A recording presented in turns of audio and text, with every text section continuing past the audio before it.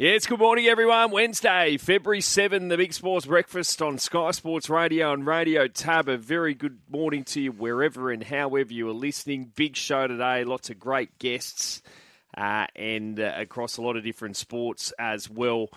And the cricket last night, if you would call it of anywhere near international standard, certainly was from one side of the fence with the Aussies winning very, very comfortably, to say the least. In fact, it was the shortest completed one-day international in Australia as they obliterated the West Indies by 8 wickets with 259 balls to spare in Canberra. So that's our fastest ever run chase on home soil. 6.5 overs to reach the target of 87. Pup, good morning. How are you? Morning, boys. Morning to our listeners. I'm well, thank you. Yes, it wasn't a great game of cricket, Middo, and if I'm to be completely honest, when I turned the television on to watch it at 5:33, the game was over. So I don't really know what to say. Well, it was not barely a T20. Disappointing to see West Indies play like that. It was third grade. Aussies were very good, but yeah, this one-day series hasn't been great for them, unfortunately. Hey, Loza. Morning, boys. Yeah, I'm trying to be as gentle as I can. Yeah. Well, I think the big story out of the game was Lance Morris, side strain. Let's hope it's not too bad. Massive raps on the young man. Yeah. Very fast bowler. What did I tell you about the weather, boys? Yeah. Told you to clear up. There you go. 26 degrees. It was quite humid, they were talking about down there. A couple of listeners told us down there they wouldn't be playing. But so that's local knowledge. Local knowledge shines through. Spending a lot of time down there. But yeah, it was disappointing from the West Indies point of view to be all out for 86. That's not good. That's not good in a one-day international. And Australia did it quite comfortably off 6.5 overs. What about young Fraser McGurk? He's good. 41, 18 balls, just cracked it. And you know Josh Inglis, I try to think about who he reminded me of, and I worked it out last night. He looks, and not so much bats like him, a little bit of Brendan McCullum. He's got Brendan McCullum about him. I have to have another look. He just looks exactly like him. Yeah. Okay. Like with the helmet on, he hits the ball, strikes it well. So he's obviously a player that I've identified. I think he'll be a part of the Australian setup in the short form of the game for a long time. Xavier Bartlett bowls the most beautiful outswinger, Clarkie. He bowls with a very good seam, doesn't he? Yeah. Oh, it's just gorgeous outswinger. Yeah, he's been exceptional. He's 2 opportunities and grabbed it with both hands. So, yeah, I think that's been, and again, right time to do it. I think it's been nice to see some fresh faces, some new names in that Australian team, giving guys an opportunity, and yeah, they've grabbed it with both hands. So interesting. I saw they also announced or picked their T20 squad for New Zealand, which I would imagine that will be their World Cup T20 team that will be selected very soon as well, because I think that starts in June over in the West Indies and America. I would imagine that their squad will come from this New Zealand. These are the last T20s before the World Cup, so I think whoever they've picked in this New Zealand tour they'll pick their World Cup team out of that. So, yeah, interesting. I think I've been very clear how much I support Smitty. I think he's a hell of a player in all formats, and I thought last World Cup he probably could open the batting and done a good job as well. But he's in that squad for New Zealand, so I wonder what they're thinking with Steve Smith. Where are they going to bat him in that T20 World Cup team? Well, it would be between, because obviously Warner's one opener, it'd be between he and Travis Head to basically have the other opening spot, wouldn't it? Well, Mitch Marsh has opened, but Mitch will bat three if they do that. Yeah, I think that's why. And again, I don't see the point in taking someone like a Steve Smith if he's not in your starting 11. You know, you're better off picking a Fraser McGurk. You know what I mean? To just go and smack it out of the park. I think in T20 cricket now, I think Smitty's best suited to opening the batting, and I think he's shown that with the way he played for the Sixers when he's opened the batting.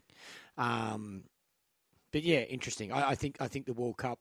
Well, you would imagine that'd be silly if the World Cup team is not coming out of that squad that's going to New Zealand.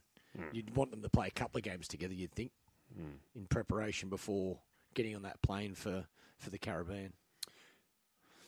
Also, Mitch Marsh has kept the captaincy. Yes, like it. I think right decision Cummins as is well. back, so Yep. Mitch Marsh keeps the captaincy. I think that's good. I think Paddy's done a great job in the Test format and the one-day format. I think the one-day captaincy now he can, it would be something that he's probably going to consider because he's just won the World Cup. So if he wanted to no longer do that and just play, he'll probably, he's got that option. I think he has the right to select if he wants to do it or not. Obviously, the Test captaincy he'll want to continue with, but I think in the 2020 format, it gives him a breather as well. Just allows him to go and play. And I think Mitch Marsh, I think it's a good opportunity for him. I think he's done well with it so far. He can handle it. He's done it for Perth in T20 cricket. He's done it for Western Australia in Shield cricket. I think it's the right time. He's in great form, so I think that's a really smart decision by Cricket Australia. And then I think Paddy will make a decision based on. And I think he might have already come out and said he wants to keep captaining the one-day team. So he does one-day cricket and Test cricket, and Mitch Marsh does 2020 cricket. Why not? I think it's a good balance for him. Oh, a couple of notables to miss out in that T20 squad for the New Zealand League. Our man Sean Abbott and Jason Berendorf. Jason Berendorf was T20 Player of the Year at the Allan Border Medal the other night. Wow. Nathan Ellis is ahead of them. So, anyway, you've still got these two little series. IPL will be a factor, surely. If someone goes ballistic in the IPL, could propel themselves into that World Cup squad in June. Oh, I'm sure, and injuries as well. That's the other thing. There's still a lot of cricket, so players can get injured. But I would have thought this is a good opportunity to take your World Cup squad away, be together, play some games together in preparation for a World Cup campaign. But, yeah, there's a lot of cricket still to be played, don't get me wrong. Not international T20s, but a lot of domestic T20s to be played. So, especially with the bowlers and all-rounders, you'd imagine there's going to be some injuries. Yes, someone like Smitty, he's not playing in the IPL, didn't get picked up. So, really, he needs an opportunity in New Zealand, needs to grab it with both hands. Gosh, you just think Fraser McGurk, we've got to get him in there, don't we? Mate, my goodness, he's ready. 41 off 18 balls in his second one-day international yesterday. Jake Fraser McGurk. Now, this text from Craig, and the Swans made an announcement yesterday and had a news conference, and it was to announce that Callum Mills is the sole captain this year. After his co-captains of the past 2 years, Luke Parker and Dane Rampy, decided to stand down. So Callum Mills, who will miss half the season, of course, after he tore his rotator cuff in an incident on Mad Monday. Craig texts in, I find the decision by the Swans hierarchy to appoint Callum Mills as sole captain this season as strange, considering he'll miss half the season through injury. What happens if the Swans are leading the comp when he is due back? Pick him, but as captain, I'm not sure. Could upset some of the playing group. Cheers, Craig. Well, I know, and listening to John Longmire yesterday, the players had a big input into this and basically ratified this. And then John Longmire approves it over the top. So I don't think there's any issues there at all. Callum Mills is beloved within that playing group. Sydney boy and the other two, I think that's getting how beyond a lot of 30. leadership groups are chosen, and a lot of leaders are chosen these days, is that the players have a big say on who they want to lead the team. And as you say, the coaching group just rubber stamp what the players have endorsed. So I think Callum Mills, and I saw him, I think it was October. Early October, he had the operation. So I don't think he'll miss as much football as what you think. If it's been a success, the operation, I don't think he'll miss a lot of football. I think he probably misses the first month or something like that. And I think what clubs or footy teams tend to do these days is give a worst-case scenario. So you're not sort of looking at being asked every week about how someone is and will they be back. They just sort of put a line in the sand at the start and give you the worst-case scenario. So you're not hassling them all the time, and you can just revert back to halfway through the season. Whereas I think, I'm sure that a lot of footy teams now just always give you the worst case. And with inside the four walls, they're working harder to get them back earlier, but they just don't announce that to the public. And then when they make a surprise comeback, it's not a surprise to them. But I'd be surprised if Callum Mills, from that injury, misses more than half the season. I think at worst he probably misses 6 weeks. We'll have Luke Parker on later this morning, one of the previous co-captains to have stood down. Luke Parker, hopefully, all going well, will play his 300th game this AFL season. All right, coming up this morning, Dick Fain, coming up after the news soon. We'll preview the Dolphins season in the NRL. Adam Pengilly, Dean Bulldog Ritchie in the studio. Naomi Fox, Jess's sister, who on the weekend picked up a bronze medal in the kayak cross, which is the event she's trying to make Paris in. Luke Parker, as I mentioned, and Chris Hyington, Tigers' assistant coach now, was a trainer last year, but has been promoted in that setup under Benji Marshall, ahead of the Tigers' renaissance in 2024. On the back page of the Daily Telegraph today, the big sell, Jordan Mailata joins the Las Vegas Drive. Bulldog has written this story. Of course, Jordan Mailata, Western Sydney boy, over there playing left tackle for the Philadelphia Eagles, was in the Super Bowl last year and, played junior rugby league, of course. So the NRL's looking at getting him in over the course of the week to help spruik the start of the NRL season coming up in a month's time at the same venue as where the Super Bowl will be, Allegiant Stadium there in Vegas.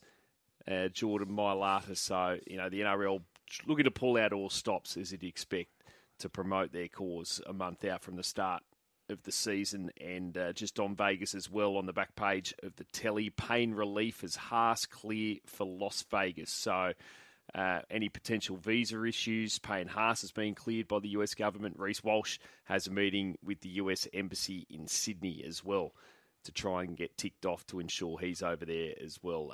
Day-night clash without night session is on the back page as well. Aussies romping after their enormous victory there last night. More Vegas in the Herald. Small pitch, big changes. Rabbitohs learn their lines for Vegas stage is the headline there.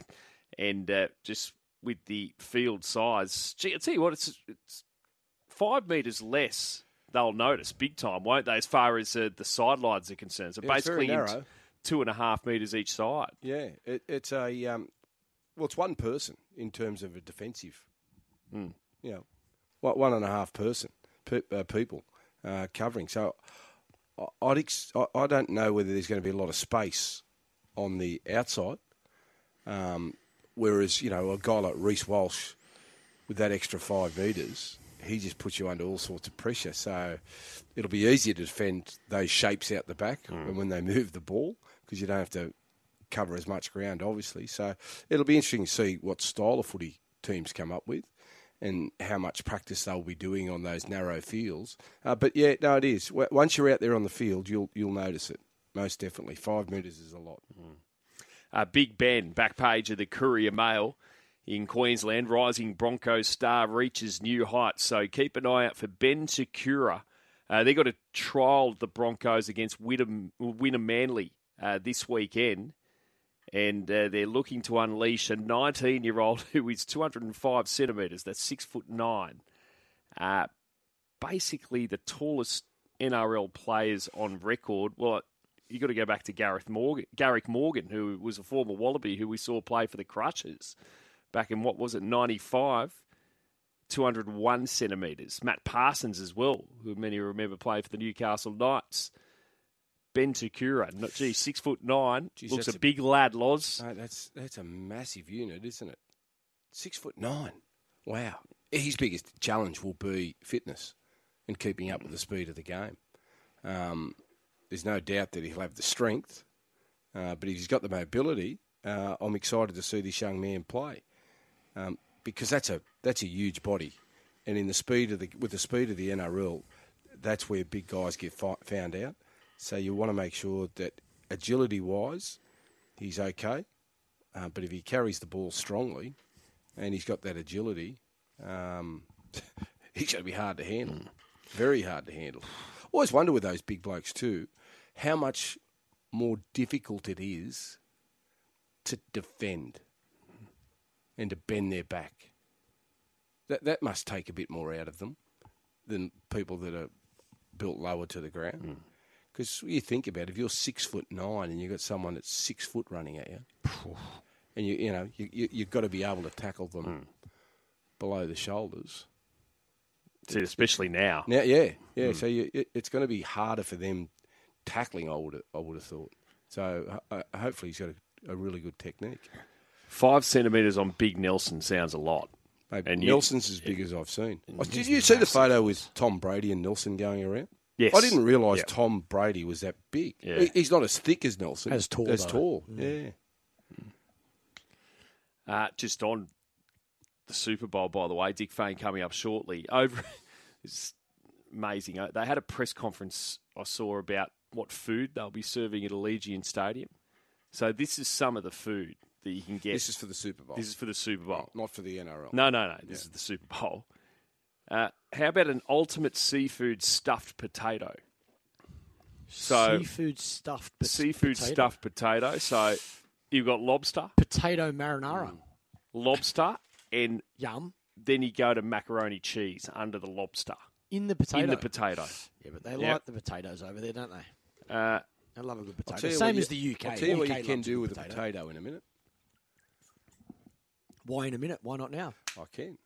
You can charge a phone with a potato. What? Please keep going. Sorry? Get a potato. Yep. Good start. Pour a bottle of Coca-Cola. Acid. Over the potato. And then put your charger. Charger or phone? No, your charger. So as you would plug it into the wall, you plug it into the potato. And then plug your phone in. Plug your phone in, and it will charge. There you go. Little trick for you boys. Have you done this? Yes. Okay, I'm going to sample it today. I'm so hang on. stunned. Does it matter? Does the potato need to be cooked? No. So just a raw potato. Just raw potato. Cut it open. Get a can of Coke or a bottle of Coke. Pour it on. Hang on. Like So you got to cut the potato. No. All just in a bowl. Just pour it over the potato, Yeah. Okay. and then you just plug it in. And Mate, away you I'll go. tell you what this Charges is. your phone. This is called the greatest fix-up to get yourself electrocuted. This is good. All right, This is good. So this is a new segment. so hang on. Inventions with Loz. You tell your child to keep any sort of water or... No, I didn't say water. No, I'm saying you tell your child to keep any sort of water or fluid away from a power point because of the fear of being electrocuted. Now you're telling me I've got to put my phone charger into Coca-Cola. No, into potato. Okay, that's filled in the bowl is full of Coca-Cola, which is a fluid. But no, it pours over the potato. You pour it over the potato and you put it into the potato. Okay, is the Coke? Where's the Coke that you're pouring? It absorbs into the potato as well, and then you just put it in. You know what? I'm just going to try it. Then when you put it in, I'm gonna try it today. When I get home, I'm gonna put my charger into a Coke-filled potato, all in a bowl, and then I'm gonna plug my phone in, see if it charges. Yeah, that's exactly I've never heard of this in my life, told and you I'm not about going to knock it. Don't worry about who told me. Okay, but you were telling me that you have done this and it works. I have done it. Can someone verify this, please? 0419 Please don't try this at home. You could be electrocuted, and that's the last thing we want to be promoting. So do not try this at home. You won't be electrocuted. Okay. Because you're not putting it into the wall. You're not. Yeah. It's you put the. I don't like any sort of fluid around wires, man. It's not my go. It's not my go at all. Just try the Nokia 5110 first. One good zap. Yeah, maybe don't try your own phone either. Grab your mates. We'll get to more of the Super Bowl food soon. Some of these, seriously, honestly, sit on your heart. Chicken and waffles. Just a waffle with fried chicken on top.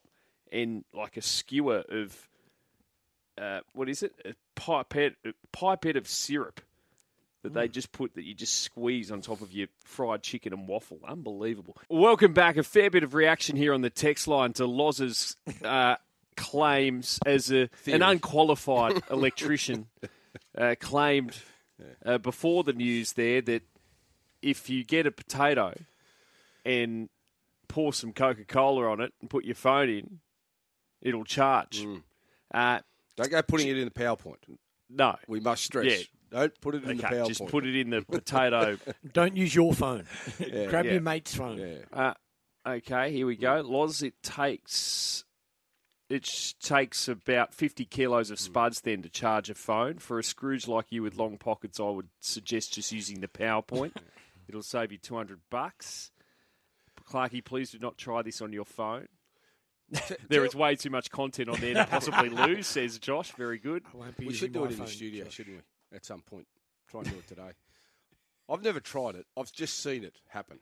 Okay, But it's been on Instagram and TikTok. and someone has mentioned This is a myth. 100% a myth. Cannot work. I don't know.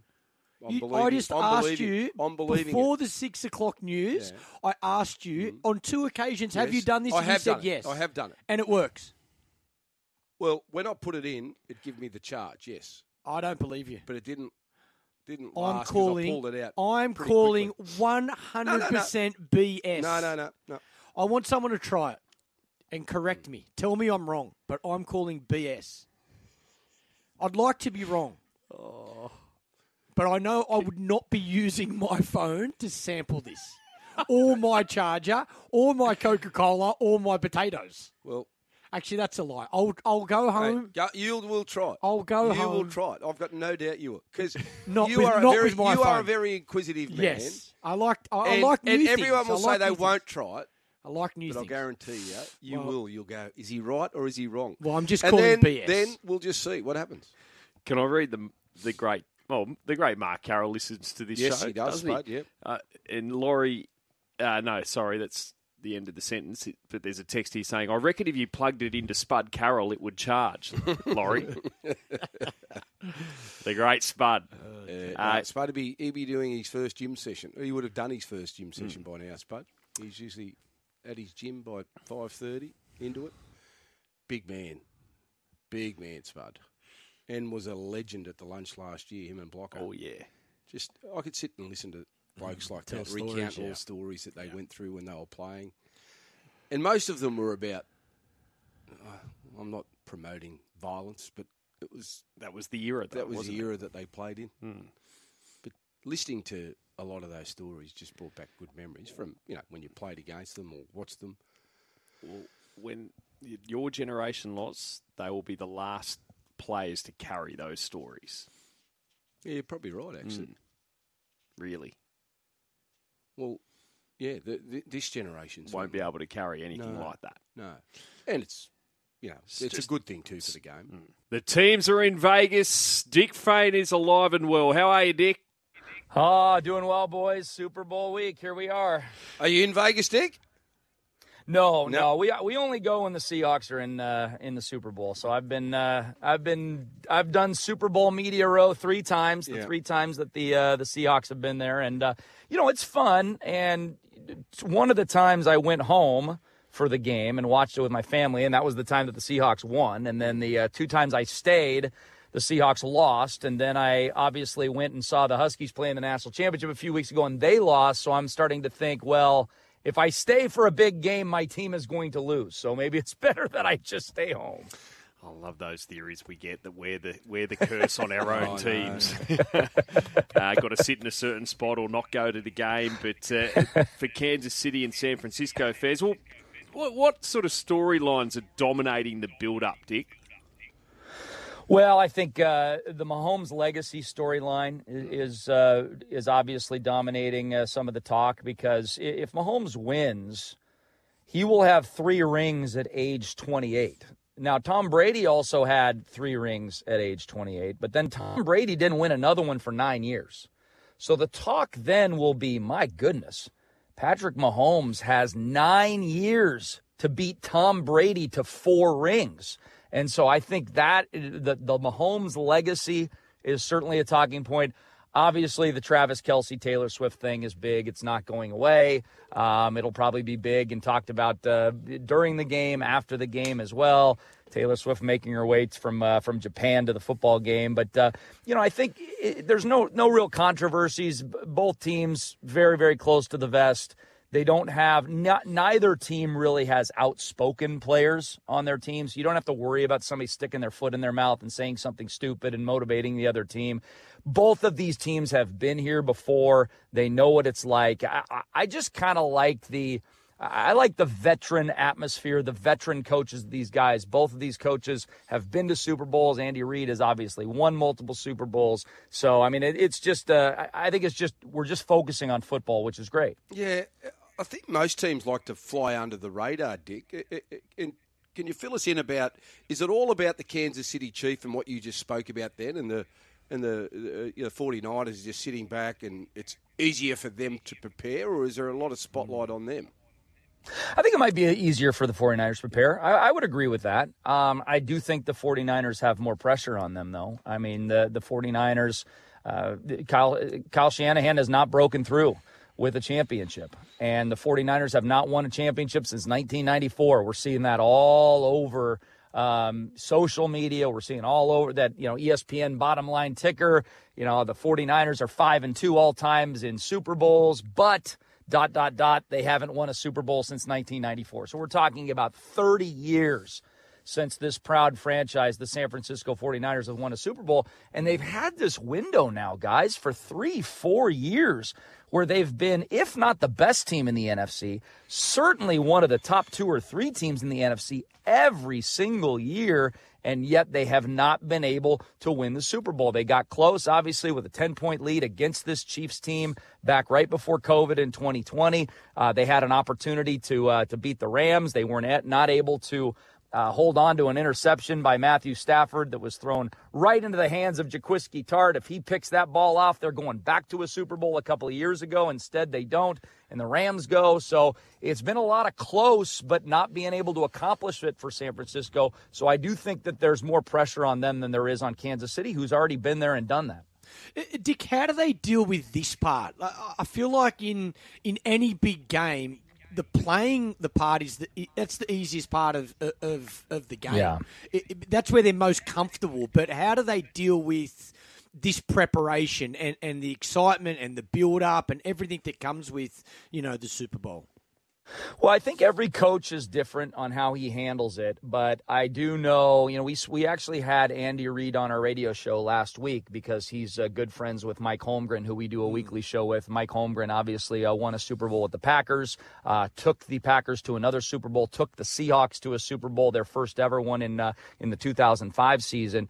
And Mike Holmgren actually gave Andy Reid his Super Bowl schedule, what he used when he was in Green Bay, what he used when he was in Seattle. And Andy told us last week, he said, I'm using your old schedule. He says, I'm to a T. I am just going down. It worked for you. Andy was his assistant on those Green Bay teams. And he said, it worked for me when I was in Philadelphia. It's worked for me in Kansas City. And so he just goes through that. Pete Carroll has mentioned that, when he was with the Seahawks and they were going to their back-to-back Super Bowls, he actually practiced the 40-minute halftime. He actually took his team into the locker room and practiced what it would be like to have a 40-minute halftime. I mean, that's twice as long as you're used to. And so just having that repetition going into the game, it makes it a lot more normal when you have to do it for real. Okay, so the betting, San Francisco 2-point favourites we have, -2 or $1.77 head-to-head. Kansas City, $2.05 head-to-head, +2. Just on our text line, Dick, the 49ers are absolute morals. Their defence only have to shut down Kelsey and Pacheco. If KC has to rely on Marquez Valdez-Scantling to catch footballs, they're in trouble, says Graham at Currajong. From what I can gather, though, Dick, everyone seems to be on Kansas City, but the line's not really moving in their direction. So is it fair to say a lot of the pros actually are happy to take San Francisco? Yes, I think the pros are happy to take San Francisco. This is a big split, though. Usually we have a pros team and a public team, a public side in the Super Bowl. And, boy, I've heard a lot of pros on both sides. I've heard a lot of the public on both sides. I would say the public is leaning toward Kansas City, which would lead me to believe that there are probably more pros on San Francisco than there are on Kansas City. I would disagree with the texter in one sense that, Rashee Rice has been really, really solid for Kansas City the last few weeks. He has become a second-year budding star wide receiver. So they really don't have to rely a lot on Marquez Valdez-Scantling and Justin Watson and all these other guys that, Mecole Hardman, all these other guys that have really done nothing for them all season long. Rice has stepped up and become a really nice second option for Patrick Mahomes behind Travis Kelce. So you really have three weapons now. You got Rice, you got Kelce, and then, of course, Isaiah Pacheco, and I do like Pacheco and his number to go over. I bet him at over 67.5 rushing yards for this game. If you're Kansas City then, Dick, with your defense, are you more concerned about their running game or you're more worried about putting pressure on Purdy? I'm much more concerned about the rushing game. Purdy is elusive, so even if you do bring heat on him, he is able to escape. We saw a really nice run where it looked like he was dead to rights in the NFC Championship game for a sack. He was able to squirt through and run for 20 yards or so. I like Purdy's rushing odds. I've seen anywhere from 11.5 to 13 yards, so you can take a look at that on your prop bets. I think Brock Purdy does get a couple of scrambles for maybe 7 or 8 yards apiece, and that would put him over that number, wherever it is, between 11.5 and 13.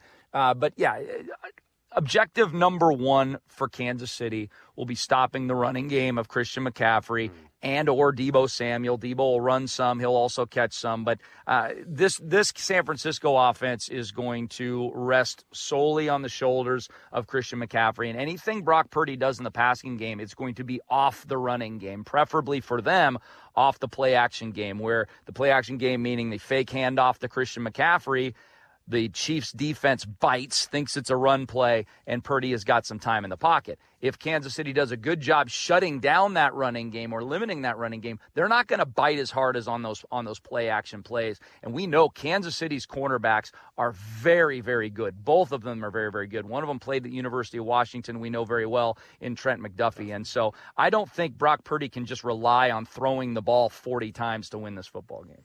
As far as the MVP is concerned, and you mentioned McCaffrey, I'm just trying to think who we can bet on outside the quarterbacks. History tells you running backs just do not win Super Bowl MVP, but McCaffrey's different, and he's on the third line of betting at $5. Travis Kelce's next at 16. Then it's you're looking at 26 for Deebo Samuel, 25 to 1. Who would you bet on if not either of the quarterbacks for MVP? Yeah, I think you named the two. The first two you named there. I don't think 5 to 1 is terrible on Christian McCaffrey, because if San Francisco were to win the game, Christian McCaffrey has to have a big game. I don't see how San Francisco wins with Christian McCaffrey getting the ball 18 times for 65 yards and a touchdown. I mean, I think Christian McCaffrey needs to be upwards of 90, 100 yards, 1.5 touchdowns. I mean, that's where he needs to be. And then you need the complementary Deebo Samuel with 5 or 6 carries, 5 or 6 catches, get Deebo the ball 12 times, get McCaffrey the ball 20 times. That's how San Francisco wins the football game. So I do like McCaffrey. And then, Travis Kelce, I was thinking about this yesterday. Does Travis Kelce have a better chance to win the MVP because of the Taylor Swift thing? And everybody, God, look how great it would be. Travis would get the MVP award on the field. Taylor Swift is right next to him. Or does it hurt his chances? Because the voters will be like, no, we can't. I mean, we can't have this story. We can't have the Taylor Swift story intermixed with the MVP story. I'm not sure. That being said, Kelce's got to have a big game. McCaffrey has to have a big game for San Francisco to win. I think Travis Kelce has to have a big game unless Kansas City can just run all over him with Pacheco. And San Francisco's run defense has not been very good the last 2 games. Aaron Jones, 18 carries for 108 yards in the Packers game in week 1 of the playoffs. And then following that up with David Montgomery, 15 carries for 93 yards in the next game. So if Pacheco can get up there around 100 yards and you can ride him, then you don't need as huge a game from Travis Kelce. That being said, I bet Pacheco over. I bet Travis Kelce over as well in both receptions and yards. I just can't get away from the quarterback stick, and I'll look at Patrick Mahomes and the legacy that he'll cement if he goes on and wins this Super Bowl, and he's been there and done it before. What type of personality is Brock Purdy, and would he be able to handle the environment that he's about to face on Sunday? And, what has he done throughout the year when he's been under pressure? He's done a nice job. I've been critical of Purdy on the air only because when he's put into those MVP conversations, I'm like, come on. I mean, Brock Purdy is largely a product of the San Francisco environment. However, that being said, he has talent. He's not a backup quarterback in the NFL. He is a legitimate starting quarterback in the NFL. He would succeed to a certain level on just about any team in the NFL, but he is in the perfect situation in San Francisco with that offense and those weapons around him. But I do like his demeanor. He is very understated. He is very under the radar. I don't think he likes the spotlight, but I think he's comfortable with the spotlight. I mean, he played college football at Iowa State. I mean, just in the middle of nowhere, guys. I mean, throw a dart in the middle of America and you'll hit Iowa City, where he played college football. So he's just a guy that I think can handle the pressure of this game. As far as pressure goes, I'm more worried about Kyle Shanahan than I am about Brock Purdy handling the pressure. Because remember, not only did Kyle Shanahan lose to the Chiefs in 2020, blowing a 10-point lead, who was the offensive coordinator for the Atlanta Falcons when they blew a 28-3 lead to Tom Brady? Kyle Shanahan. Kyle Shanahan has blown 2 double-digit leads in the Super Bowl. So you better believe the pressure is going to be on his shoulders on Sunday. So just reiterating, who wins the Super Bowl, Dick? Give me Kansas City. I think it's a game that's going to rely on the run games for both teams, which means I think the game goes rapidly. Both these two offenses are good enough to hit their respective overs. I just saw yesterday it was Kansas City at 24.5 for their team total. San Francisco 24.5 for their team total as well. But I think the way the game is going to be played, I think it's going to be a little closer to the vest, a lot of running, and when that happens, the clock moves faster, right? You have less plays. And neither of these teams play at a very fast pace. In fact, San Francisco is one of the slowest paces in the NFL as far as plays per minute run. Kansas City's in the middle. So that's why I'm going to bet the under. Not because I don't think these offenses are capable. I just don't think there's going to be as many plays to get this game up to a 30-27 or 33-30 type football game. Give me Kansas City close by 3. I'm thinking like a 23-20 type football game, but I think it's going to be a fabulous game. I would be surprised if either team wins by, double digits. And just in the NBA, a massive blow for the Philadelphia 76ers and Joel Embiid, who was on the MVP path once again, but he's had to have surgery on a knee issue, a meniscus, and he's out for at least 4 weeks after surgery, Dick. Yeah, and I really liked how Philadelphia was playing as well. They've set themselves up pretty well up till recently when Joel was hurt. I mean, they're just 4-6 in their last 10 games, but they're playing really good basketball, as good as anybody, maybe save Boston in the entire Eastern Conference. And now Cleveland's been the hot team, winning, I think, 14 out of 15, 14 in a row, something like that. Cleveland's been very good. I still like the Sixers in the long run if they can get Joel Embiid back. I think they're a scary team to face in the playoffs. If they can get Joel Embiid back and healthy going into April, then I consider them a legitimate contender in the Eastern Conference. But if he's a shell of himself or can't get back, obviously, the Sixers' chances of making the finals are over. Thanks so much, mate. We might check in before the Super Bowl on our Monday morning. Sounds good. Let's do it. Last night in the cricket was over pretty quickly. In fact, it was the shortest completed one-day international ever in Australia. Our fastest ever run chase on home soil. 6.5 overs Australia took to reach the target of 87. West Indies, all out for 86. Athenaeus, the opening batter, 32, top scored. Then you had Roston Chase, 12. Cardi scored 10. Xavier Bartlett in his second one-day international, 7.1 overs, no maidens, 4 for 21. Was the judge player of the match and player of the series. So he's got 8 wickets in 2 games. Sean Abbott, 1 for 14. Lance Morris, 4.3 overs, 1 maidens, 2 for 13. So he got his first international wickets. Adam Zampert 2 for 14 off 5 overs. Unfortunately, Morris has suffered a side strain, so his place in the wider squad for the upcoming Test series has to be in some doubt. Jake Fraser-McGurk in his second one-day international, 41 off 18 deliveries, 5 fours and 3 sixes. At the other end, Josh Inglis, he clubbed them as well. 35 not out off 16 deliveries, 4 fours and 1 six, and 2 for 87 there, Australia. Pretty much what summed it up, Pup, for the West Indies is they lost 6 for 15. They went from 4 for 71 to all out for 86. The run out, I was in stitches, I've got to say. I loved it. Loved the calamity. You had Roston Chase at the non-strikers end, and it was Matthew Ford facing his second delivery. And I've got to say, and the commentators said so as well, there was a run there, and it looked like Ford, he probably could have had a bit more conviction with his call, but it sounded like he did give a call of yes there, and Roston, just ball watching, didn't do much. Ford gets, 4/5 of the way down the pitch. Didn't he? He ran just about the whole way. and then slipped over on the way back. Yeah, it wasn't a good look. Wasn't graceful, was it? That game wasn't a good look, to be honest. It's not the way that West Indies wanted to finish this one-day series. But, I think the Aussies have outclassed them in the one-day format. They haven't been up to it, and they haven't been able to find a way to score enough runs. Well, I didn't see one ball. I turned it on I think it was 5:35. I got home from a meeting, turned it on, and they were doing the presentation. I thought, this is replay from the second game. But no, the game was over. So day-nighter, they didn't use the light. So they saved a bit of money down in Canberra. I'm sure the fans that turned out would have been disappointed as well. Probably not delighted. Just go straight out for dinner. Yeah.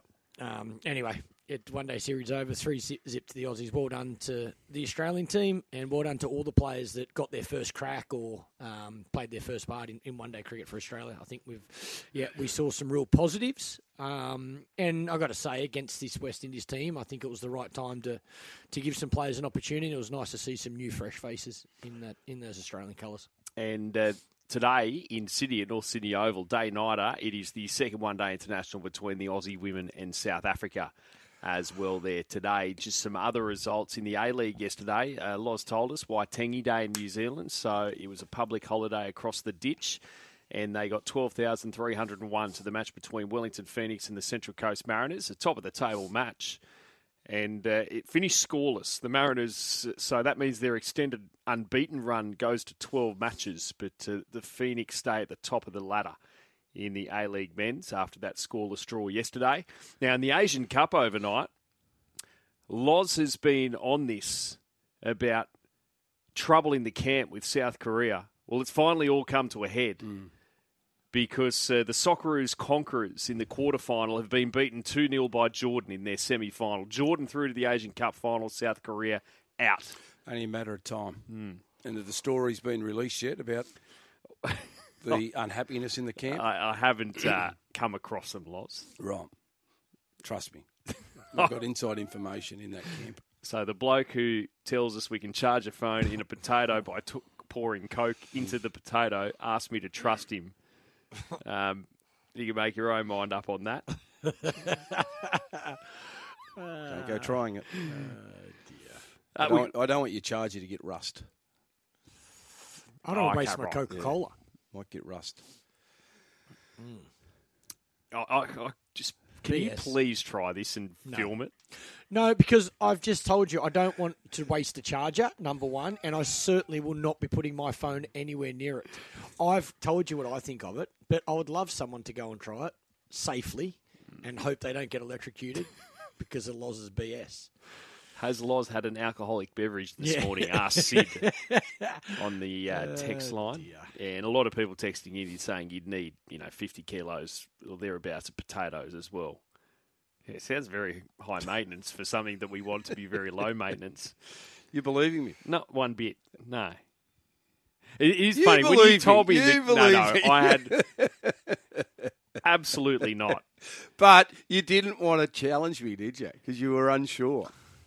I just wanted you to keep going and see how far you were going to take this. Okay, now we're going to continue our previews of the upcoming of the clubs in the NRL season. So we are up to the team that finished. Last year they finished 13th, 9 wins and 15 losses. And we're talking about the fledgling club, the Dolphins, who exceeded expectations, or at least most people's expectations, the vast majority in season 1. And heading into 2024, looking at their gains and losses, well, they've got some significant gains in Herbie Farnworth and Tom Flegler from the Broncos. Jake Averillo comes from the Dogs. Amongst those two have been lost. Farmasili has gone to Canterbury, SASA to Hull.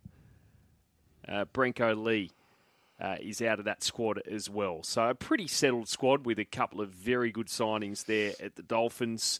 As far as their odds are concerned with TAB, so they are $41 to win the premiership, $19 to make the grand final, $67 to win the minor premiership, $9 to make the top 4, $3.75 I think could tempt a lot of people to make the top 8, and to miss the 8, $1.22. In the most losses market, they're on the 4th line of betting. They're $10 though. Loz the Dolphins for season 2024. And they've got a pretty decent draw to open up as well. They've got the Cowboys and Dragons at Brisbane and Redcliffe, then a bye, then the Titans just down the road on the Gold Coast, and then they're back at Suncorp against the Tigers before they have their derby against the Broncos. Well, I thought they overachieved last year. I think most people had them winning probably 5-6 games max, but to win 9 games was an outstanding achievement, and we should have never underestimated the ability of Wayne Bennett. And I think he's another reason why they'll have a good year this year. He sides, they don't beat themselves, they do all the little things well, and they compete hard. Everything you preach to your players, they tend to do. In the off-season, they've recruited a couple of big buys in Herbie Farnworth and Thomas Flegler. Flegler's such a competitor. He brings great aggression to any footy team he plays with, and he's got a high work rate. Also, Jake Averillo. I think he will slot into this system really well, and we know that Bennett can bring the best out in players. You look at the Dolphins forward pack, and it's got plenty of experience. They're tough. You got the Bromwich boys. We mentioned Flegler. You got Kafusi there. Tom Gilbert missed half the season last year. You got Wallace. You got young Marshall King, who was one of the most improved players, I reckon, in the NRL last year, Jeremy Marshall King. He was a constant threat out of dummy half, and he really elevated his game to another level.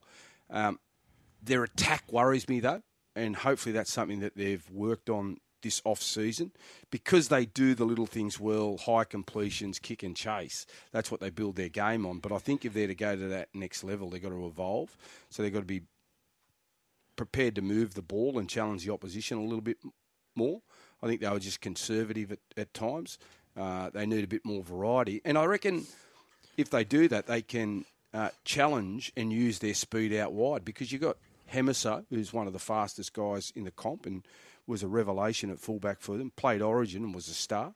Herbie Farnworth brings that agility and ability to beat a defender one-on-one. As I mentioned before, Averillo and Jermaine Asako on the wing. So they've got plenty of speed out wide. Big question mark, though, will be over the halves and their experience and whether they can control a game when they're under pressure or come up with the right plans and execute those plans to get their team across the line in tight games. That's Sean O'Sullivan, Isaiah Katoa, and possibly a Milford in there somewhere, or a Nicarima. Yeah. So that'd be my only concern, whether they can get enough out of those halves when it comes down to the big games. I thought they overachieved last year, and my way of thinking, I'm tending to think they'll win about the same amount of games this year. I think it'll be 9 to 10 or 11 games, but I don't see them playing finals footy. But I think they're a very good team on the rise. They've built it on the back of hard work, great professionals, and they will be a strong franchise in the years to come. Andy on the text line has pointed out the Dolphins don't fly to Sydney until round 15, which is correct, when they play the Sharks at Shark Park. That's on June 13th. Well, same thing happened with the Broncos last year. When you don't have to do a lot of travel, and in particular come to Sydney, I think that's an advantage for any Queensland side. And the Dolphins could set themselves up nicely, but they faded towards the back end of last year, didn't they? So that's what they've got to guard against. And when you look at the team, I'm just trying to think, Hamiso will be in the Origin Arena. Flegler, they could be affected around Origin time with 3 or 4 players.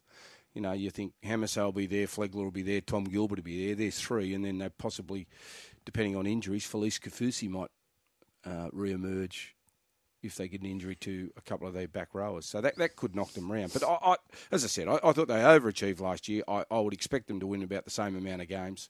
But they're a side that has got good juniors, good pathway system. They've recruited the right players to set the foundation and the DNA of the club going forward. So the Dolphins will be a real threat of winning a competition, I think, in a couple of years' time. Really is a lot of experience in that forward pack, but they probably do want to get some more youth into that forward pack as well, Loz. Yeah, well, you've got Tom Gilbert, as we spoke about, and there's another young bloke, Connolly Lemelu or something. Lemelu. Yeah, it's hard to say. Yeah. He's a guy that played last year, and he actually impressed me a lot. Yeah. Now, whether he can force his way into that starting side, I'm unsure, but I know coming off the interchange bench, and at times last year he played left edge, and they moved Bromwich into the middle of the field. So they could possibly go with him on an edge and start Bromwich as a middle, or use him coming off the interchange bench. So they've got some good young players, and as I said, I think they just recruited those older blokes to start with to set a solid foundation of what the club looks like moving forward. And I think that's the way to do it from a new club's perspective. Make sure you get older players that prepare like professionals. They train, they do everything off the field really well, and they perform on the field. So I think they're heading in the right direction. But again, I just have them short. I don't think they'll play finals this year. Last chance saloon for Anthony Milford in the NRL, you'd have to say. Well, we've been saying that for a number of years, I reckon. Well, this is definitely it. Well, yeah, and again with Anthony, I think it just comes down to his fitness. Because the fitter you are, the longer you can stay in a contest. And if you become fatigued during a contest, you start to make poor decisions, in particular as a half. So, if you're getting worked over in defence and you're not fit and you can't keep up with the speed of the game, your kicking game goes astray, your decision-making goes astray, you put everyone under pressure in your team. So if he's fit, there's no doubt he's got the experience to be able to navigate his way around the footy field. But the thing that made him a really good player was his running game. But I think for the Dolphins to have success, it'll be built off the back of those forwards, and then it'll come down to the halves, whether they control a game under pressure or not. Can they sneak into your 8, Pup, or is it too crazy? No. Okay. I thought they overachieved. My personal opinion, they overachieved last season, and did unreal. They were great to watch. I enjoyed the way they played. I haven't got them in my 8 this season. Neville says, Loz, definitely run with the potato phone charger, guaranteed to stop people using your charger at the airport. And Neville obviously remembers the infamous story last year when was it fair to say it was a tourist who walked up and there you were waiting tourist at the from another country, lounge. thought it was a communal phone charger. Yeah. And just sort of tapped me and I want to use that. And I went, and she just took my phone off the charger and put it in. Yeah. And I was looking around at the boys going, is this fair dinkum? Anyhow, we sat there for about half an hour, and being the gentleman I was, I allowed the young lady to do it. And then she took her phone and away she went. She didn't even say thank you. Oh, no. There was no chance of that. No, thank you at all. Was the communal phone that was my good deed of the day. See, I like to do one good deed a day. I try and do 3. What did you do yesterday? What did I do yesterday? What is coming out of your mouth this morning? Mate, listen, is today like we can tell whatever lies we want day? No, I always do 3 good deeds. 3 a day. good deeds a day and simply. plug your phone into a potato full of I Coke don't to do charge that your every phone. day. I don't do that every day. But no, What are your 3 good course you do. deeds? What are your 3 good deeds that you do every day? I've done that for a long time. Do you write them down? No. No, It do you might be stop something. yourself No, and it say, might be something as there's simple. one? It might be something as simple as Opening the door for your wife? Yeah, that could be. Or it could be in the kitchen. You get your coffee first. Something like that. It's all about understanding. I think you do way more than 3. Well, you do, If but I that's what you try and call a make good sure deed. I try and do 3 good deeds a day. I think you do. And I've had if that that's a good mentality deed, for you do way more. a long period of time. Probably these 10 Paying years. for dinner, holding the door open, saying thank you for something. You do a million if that's a good deed. That's Yeah, not a but good deed. That's a given. But I like doing as many as I can, but I try and make sure I remember to do 3 decent ones a day. But if I don't do I've 3 done 3 already. good I've ones- held the door open here for both of you Yeah. in our 3 It's breaks. all about, that's not 2. It's all about putting others before yourself. Yeah, right. Okay. I Well, like your theory. I like it, but I think you would do 3 easily Feel like if I'm- they're called. That I wouldn't call that a good deed. I feel like I'm listening A to lot a of people homily. wouldn't. I'd call that a given. Like holding your door open for your wife. That's a given. Well, one thing we've just realised, Pup, is he starts these deeds after 9 o'clock. Yeah, that's a good point. Yeah. Let me get- Deeds let me- towards That's a lie. us. Let That's me a go to the lie. toilet first. You ask Let anyone me get out my there. coffee first. See, the boys are nodding. They're on my side. Are they? They're not even listening. Adam Pengilly, good morning. How are you? You're a bunch of gibberish, seriously. If I say good morning, Adam, is that a good deed? No. I say good morning to him. That's polite and respectful. No, that's just accepted. Oh, That's okay. just Well, I a don't know stock what the standard. rules are That's today. just a stock standard. Morning, buddy. Morning, classy. Let's talk some racing. We had the barrier draw for the Inglis Millennium yesterday. Yeah, we did, Minnow. A lot of interest surrounding this favourite from the Gay Waterhouse and Adrian Bott stable, Fully Lit. Sounds like a broken record talking about their 2-year-olds, but he was ultra impressive winning on debut a few weeks ago. And he's got, what must be said, a little bit of a tricky draw on the second outside gate. I'm usually a fan of speed horses who draw outside gates because they can take a bit of time to find their feet and then come across. But this is going to be a very fast-run race. It's a $2 million race. Going to be a ton of speed run underneath him. So he's going to have to do some work, and I expect him in the market to probably drift just a little bit as we get closer to jump time. Keen to see how these 2 horses come back from the English nursery just before Christmas. Odinson obviously was very impressive winning, and Beer Baron was great. He's a horse who's also got a lot of potential as well. So, yeah, this is a really important race heading towards some of our major 2-year-old features, including the Slipper. And I think Fully Lit will start favourite. We might get a touch of a better price closer to jump time. J Mac injured himself on Saturday, then rode Sunday over there in Hong Kong. What's the latest with him? Is he out with injury? Yeah, he's told the stewards, Loz, he won't be riding at Warwick Farm today and won't be riding on the weekend either. So that's Canterbury on Friday night, then Randwick on Saturday for the English Millennium meeting. So I'd imagine a couple of long-haul flights and the pain is probably setting in a little bit. He's decided to tell stewards he won't be riding at all this week. So we don't know how long he'll be out of the saddle for. Hopefully it's only just a week or so, but certainly he had to grit his teeth and get through that Hong Kong meeting on Sunday. And once he's got back to Australia, he's seen a specialist, said, no, you need to rest for a little bit. So that means he won't be riding for the next week. So, yeah, we wish him all the best. Let's hope he's back next Wednesday, or at least the following Saturday. And he's ready to go for all the big features heading into the Autumn Carnival. First Group 1 of the year, calendar year, with the CF4 at Caulfield on Saturday. And what sort of field can we expect for the 400-metre weight for age race? Well, it's going to be a market dominated by Mr. Brightside, won't it, Middo? He's $1.85 with tab.com.au at the moment before acceptances. Probably could even start a little bit shorter once that final field is taken. It's going to be an interesting race. Obviously, Kieran Mara's got Pride of Jenny nominated. I'm hoping she accepts, because what she did throughout the Melbourne Cup week, that was phenomenal, winning those 2 Group 1s in the space of 7 days, and the manner in which she did it as well. So, you know, when she's in a race, the speed's going to be on. It's going to be a true test. So I'm hoping she stays in those nominations and is one of the entries for the race. But I think Mr. Brights obviously deserves to be favourite. I read with interest that the connections of V8 have been talking up his chances. Obviously, the McAvoy stable think that he's done really well so far this preparation, got a bit of fitness benefit on his side as well. So he's going to be there to run a race as well. But it's just hard to see how Mr. Brightside doesn't start such a short price favourite. He's been so consistent for so long now. This weight for age racing is just his go. So I'd imagine he's going to be extremely hard to toss in that All Stakes at Caulfield on the weekend. And just to confirm, Foxy Cleopatra in the noms, but likely won't accept today, Loz. Although I know you'll leave it to your esteemed trainers. But Foxy is in the noms for the Or on Saturday, well as I don't think as well as the car line. Yeah, that'd be okay. Group Ones don't interest you? Oh, they do, and we'll be there at some stage into the future. But big just statement. What's You a big just statement? don't know. Well, just look at the confidence. I've got a horse She's that'll already be running running in Group Ones.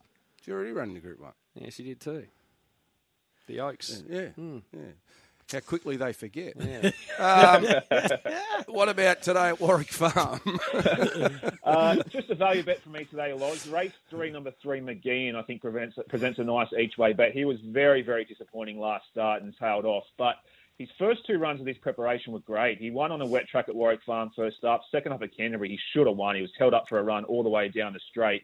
I'm willing to forgive him one bad run, and in his favour is he loves getting his toe into the ground, and he loves his home track. And with 3 kilos off of Beanie Panya, he's right down the weights as well. So just a little sneaky chance there. Race 3, number 3, McGeehan at Warwick Farm today. $12 and $3.10 the place. Also, Ali Mosley on Monday mentioned Bezusto to us, which is the $3.30 favourite in the first today at the farm. Race 1, number 1 there to keep an eye on as well. But Adam's tip is race 3, number 3, McGeehan, $12 and $3.10 the place. Have a good day, mate. Thank you. See you, boys. Chat tomorrow.